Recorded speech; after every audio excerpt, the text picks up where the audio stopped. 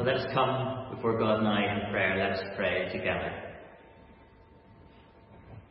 Our Father and God, we come before you recognizing that you are God, that you're on the throne over this whole world, that it is right that we adore and worship and praise you this morning.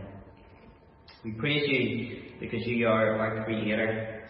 Everything we have is from you. Everything we have has been given by you. And Father, even as we look to this past week and all the good things that we have enjoyed, we give you thanks for food, for clothes, for warmth, for homes, for family, for friends, for all these things that have come from you. We give you thanks. And Father, we thank you that we can look to your control this morning and know that all our times are within your hands. We thank you that we can trust you. We thank you that we can look to you again and again and know security and know steadiness. And our God, we want to thank you this morning for Jesus Christ, your Son. We thank you for the grace and peace that has been given to us in Christ. We thank you that above all the ways you blessed us materially, you have not withheld a single spiritual blessing from us.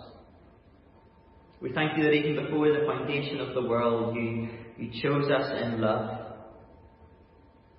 Thank you that in Christ we are forgiven our sins, we are brought into relationship with you, we become your sons and daughters.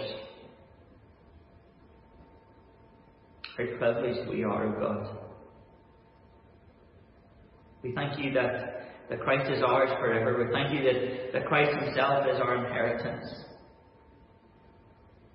And God, I thank you for the Holy Spirit enabling us to see our sin, to know our need of Jesus.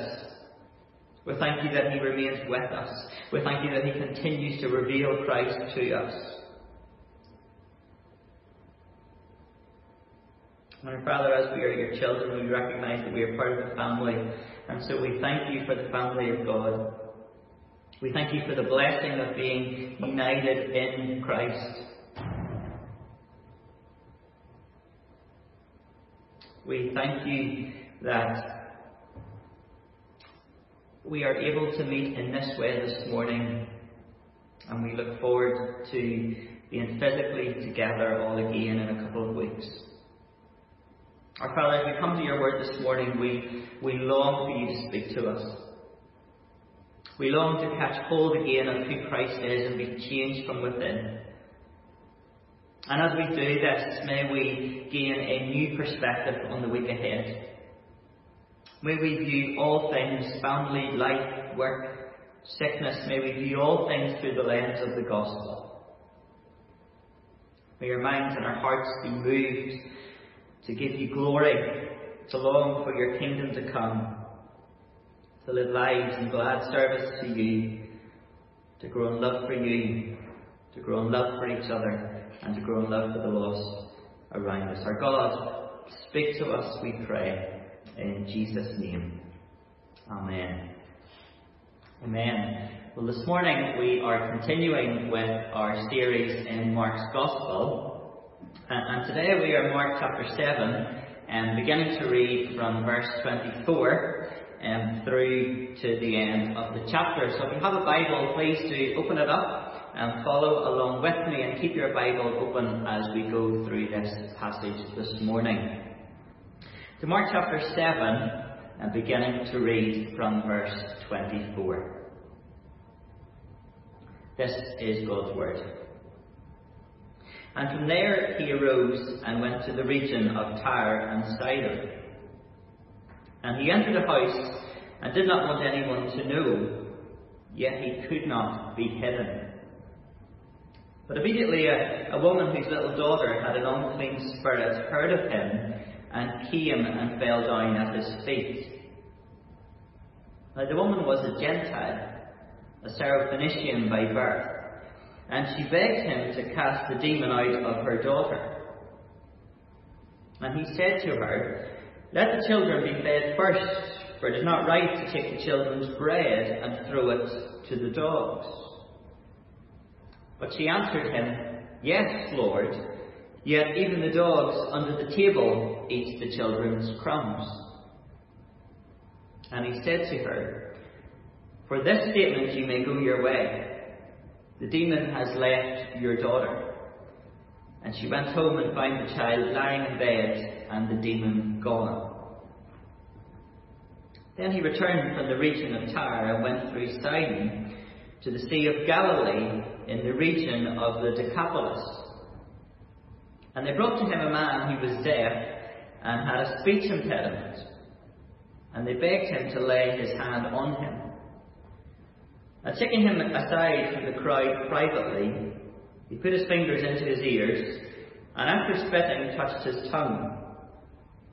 And looking up to heaven, he sighed and said to him, "Ephphatha," that is, "be opened." And his ears were opened, his tongue was released, and he spoke plainly. And Jesus charged them to tell no one.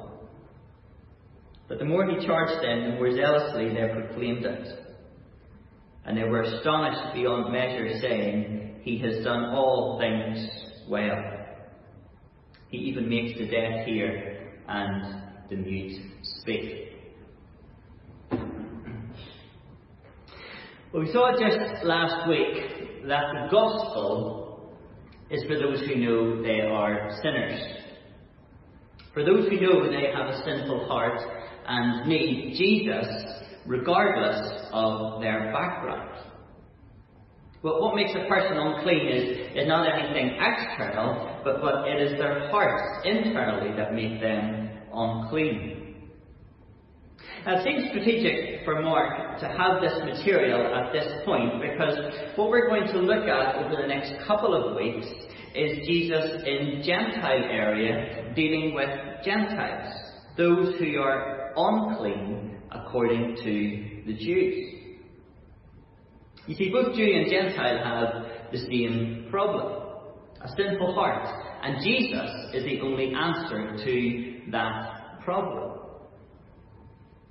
We read verse 24, "Jesus arose and went away to the region of Tyre and Sidon." Now, Tyre is about 20 miles north of Capernaum, and Sidon is a little further north again. And here we see Jesus has moved beyond Israel to a Gentile pagan area. And it seems here his motive is simply to get some time away. You may remember Jesus and the disciples, they had tried to get time away in Mark 6, but the crowd followed them, and that's when we had the feeding of the 5,000. We see here he entered the house and he didn't want anyone to know. But perhaps in this area news hadn't spread about him, and there was more chance of him actually getting rest. But he couldn't be hidden. Look at verse 25. "Immediately a woman whose daughter had an unclean spirit heard of him and came and fell down at his feet." Now we know from verse 26 she was a Gentile, so not a Jew. She wasn't following the practices of Jews. She wasn't following their purification or their cleanliness laws. And of course, to the Jews, she was unclean. She was a Syrophoenician, simply telling us the area she came from, the area of Phoenicia. But I want you to notice how she came to Jesus. She came and fell down at his feet. She didn't know him, but she knew about him, and she came full of respect and humility to the feet of Jesus. And through this passage this morning, I want us to notice with how it contrasts with the passage from last week. And here we see one of those contrasts with the Jewish religious leaders. Last week we saw they came pridefully, head and shoulders above Jesus, knowing better than him with little respect. But here this lady, she comes in humility to the feet of Jesus and begs him to cast the demon from her daughter. Now, we've heard from people with demons before. We know it's a tragic position to be in, and this woman comes and begs on behalf of her daughter. Like other characters we have seen in Mark, this lady, she was at the end of her tether, we could say, and she comes to Jesus as the only hope for her daughter. And she's very persistent. Now, as I read this, and I think what we have seen in Mark so far, I'm thinking, I know how this is going to go. This lady has come in desperation. She has recognized her need of Jesus. So surely Jesus is going to respond to her display of faith with compassion and heal her daughter. This is a pattern we've seen several times and been so touched by. Well, Jesus does respond to this lady, but his response shocks us. Look at verse 27. He said to her, "Let the children be fed first, for it is not right to take the children's bread and throw it to the dogs." He responds to her with a short parable, which at first seems harsh and even uncompassionate. I mean, to call someone a dog in this time was the worst of all insults. I'm sure it's not a lot better today. No one wants to be called a dog. But Jesus isn't calling her a dog to be rude. I might say to my children, "You're as slow as a snail," meaning they're too slow and need to hurry up. When I say that, I'm not reducing their status to that of a snail. I'm not saying that my children should be left outside in the garden, or even worse, threw over the fence. Of course I'm not saying that. I'm using the saying to make a point. And that's what Jesus really is doing here. He's making a point, and his point is there is an order to gospel proclamation. The gospel comes to Israel first, then beyond. Like Paul said to the Romans, the gospel is the power of God for salvation to everyone who believes, to the Jew first, and also to the Greek, or to the Gentile. When Matthew tells us about Jesus sending the disciples out, we read that Jesus says to them, "Go nowhere among the Gentiles, and enter no town of the Samaritans, but go rather to the lost sheep of the house of Israel." I mean, we could go to the Old Testament, to Isaiah 42 and Isaiah 49, and God says to Israel, "You will be a light for the nations, that my salvation may reach to the end of the earth." And we can trace this pattern back further to Exodus, even back to Genesis 12, where God's promise was made to Abram. Furthermore, God often referred to Israel as his son, a child, which is perhaps the meaning of children here. And the point Jesus is making, the gospel is to go first to Israel, to the Jew first, and that through that, the gospel would spread on beyond Israel to Gentiles and to the ends of the earth. Remember, we said it seems Jesus came here simply to get time away. He wasn't on an evangelistic rally or mission. You remember back to Mark 4, the seed parables. And there we learn the purpose of parables. The purpose is to reveal the gospel to some and to conceal the gospel from others. And we see this happening as different people respond. Well, let's see how this lady responds. It's interesting because she really enters into debate with Jesus. She begins verse 28. She says, "Yes, Lord." The first thing we notice is that she agrees. She understands what is being said. And again, this is in contrast to the religious leaders from last week. They didn't understand. And Jesus quoted Isaiah 29:13 to expose them. He said, "This people honour me with their lips, but their heart is far from me. In vain do they worship me, teaching as doctrines the commandments of men." But it's like this woman is the fulfillment of Isaiah 29:14, just the next verse. There we read in Isaiah, "The wisdom of the wise man shall perish, the discernment of the discerning man shall be hidden." You see, this woman in her humility has exposed the foolishness of these supposed wise religious scribes and teachers. So she understands the point Jesus is making, but she remains persistent.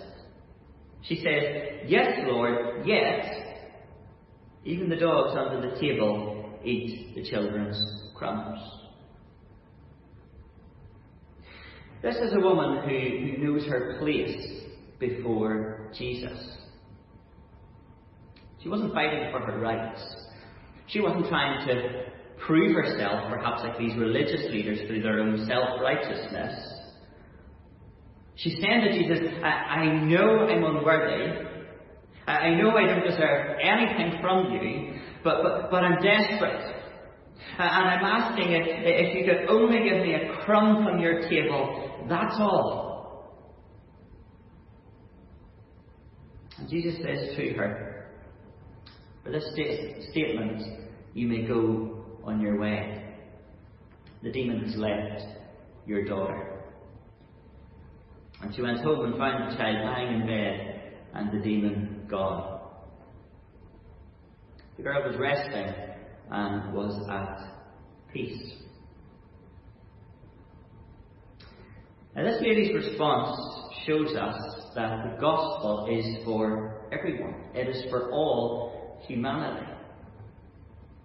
The gospel is for everyone who knows their place, who knows they are sinful and knows they need Jesus. This woman's response shows us that the gospel that came first to Israel, to the Jew, is for all nations. The blessing of the gospel will be known and experienced by all people. Well, I wonder, why did Jesus not respond to her immediately? I believe he was probing at her heart. We thought about this a lot last week. And again, it stands in contrast to the religious leaders, where their heart was exposed as insincere. We see that this lady's heart was exposed as sincere, genuine, as she fell at the feet of Jesus as her only hope. Well, for a moment, let's move on to think about the healing of the deaf man that we read about. Now, this healing took place in the area of the Decapolis. And we've heard about this area before in Mark 5. There, a man with a demon was healed. And with this healing, we can see similarities with the lady we have just thought about. It seems this man's friends brought him to Jesus, and like the woman, they begged Jesus on behalf of this man. The man was deaf and had a speech impediment. And we read verse 33, Jesus took him aside from the crowd privately. He put his fingers into his ears and after spitting, touched his tongue. And verse 34, looking up to heaven, he sighed and said to him, "Be opened." And his ears were open. His tongue was released. and he spoke plainly.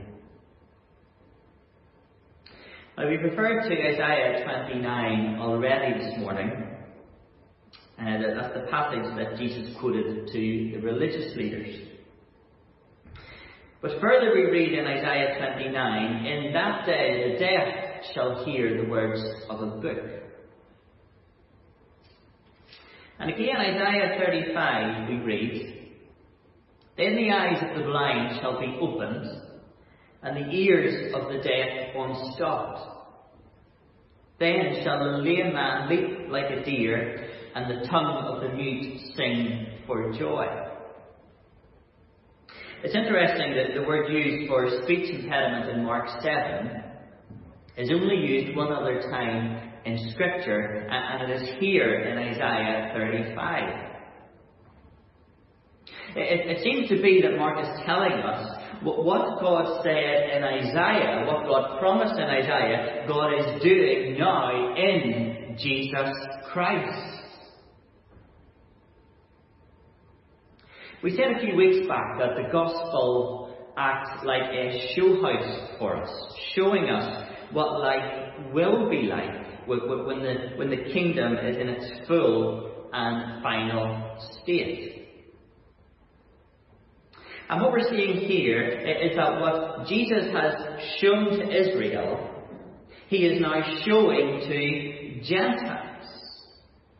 They too can have the hope of life without evil and suffering.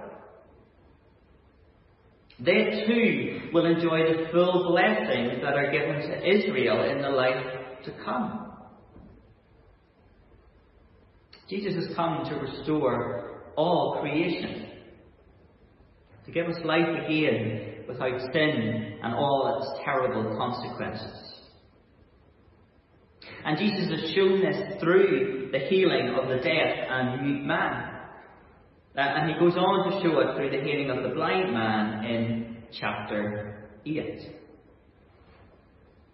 Listen again to Isaiah 35, and this time verse 10. Isaiah 35 and verse 10. "And the ransomed of the Lord shall return and come to Zion with singing.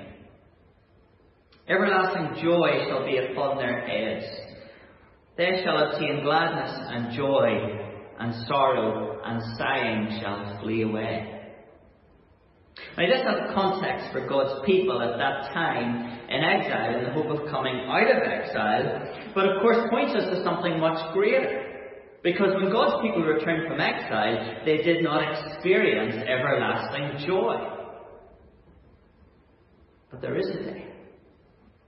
There is a day will come when every tribe, when every tongue, when every nation will be gathered in the presence of Jesus, and they shall obtain gladness and joy, and sorrow and sighing shall flee away. See, it's not one way of salvation for Jews and another for Gentiles. This is the hope of all those who know they are sinful and are trusting in Jesus alone to be delivered from this sinful world. Well, we look at verse 37 and we see the response to what Jesus has done. They were astonished beyond measure, saying, "He has done all things well. He even makes the deaf hear and the mute speak." God has indeed done all things well. He created the world in the beginning and said it was very good. He did all things well. And in this new creation that God is accomplishing through the life, death and resurrection of Jesus Christ, it is very good. He is doing it well, and one day we will see just how good it is. Jesus is the one who has come to rescue all who put their trust in him. As we come to a close, I want to make 3 simple points of application for us this morning. And the first is this: the gospel is for all people. The gospel is for all, regardless of background, of upbringing, of social class, of past failures, of regrets. The gospel is for all who know they are sinful and need a Saviour, Jesus Christ. And as this woman persisted with Jesus, if you haven't yet fully grasped who Jesus is, I want to encourage you this morning to persist with Jesus. Perhaps you're a bit confused by this whole idea. Perhaps you still have many questions. I want to encourage you to ask those questions. Find people you can speak to, someone you can trust. Ask them and keep asking. Don't give up until you have truly seen who Jesus is and what He can do for you. Secondly then, to those who are trusting Jesus, there's a call here this morning for us to great faith. Matthew records Jesus saying to this woman, "O woman, your faith is great." We want to believe that God is able to do great things in the lives of those around us who do not know Jesus. Those who are spiritually deaf, we want to persistently beg to God on their behalf that He will do great things in their lives, namely show them their need of Jesus and give them hope that only He can bring. We are based here in the centre of Craigavon. And I want to ask, do you want to see people in Craigavon transformed and added to this local church? Yes, of course we do. Well, may we step out in faith and beg to God on behalf of these people. Thirdly, and finally, and very briefly, don't keep this good news a secret. May we proclaim the good things God has done and is doing. We need to get to know people, and we need to bring them the gospel of Jesus Christ. And may God help us to do that. Let us pray together.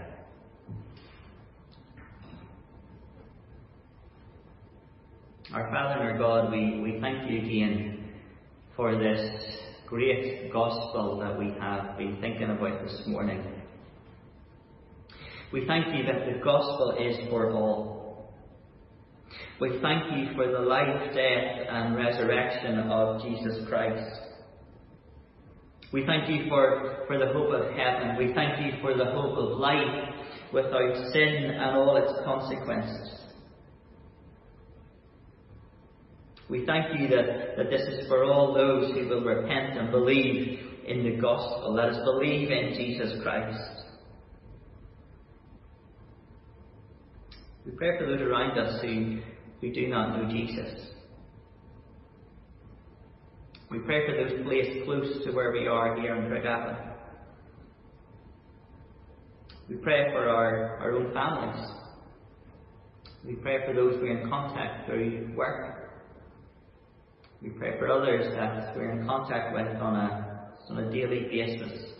We pray, God, that your Holy Spirit would work in their lives, that they would know their need of Christ, and that they would come to Christ, that they would humbly repent and fall at the feet of Jesus, as it were. We pray that we would see them released from the power and the penalty of sin. We pray that we would see them with new life and new hope.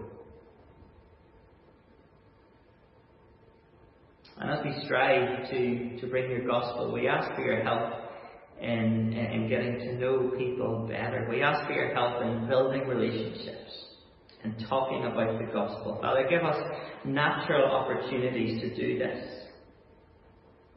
Give us a burden for their souls. Give us a realism of their life without Christ. Give us persistence in praying for them, even begging for them. And give us boldness in proclaiming the gospel. Give us trust in who you are, a God merciful and gracious. And we pray through Jesus Christ, our great Saviour. Amen. Amen. Just as we close, I'm going to leave you with a song. It's just a prayer for God's kingdom to come where we are. Thank you for joining us this morning, coming online. The Lord bless you.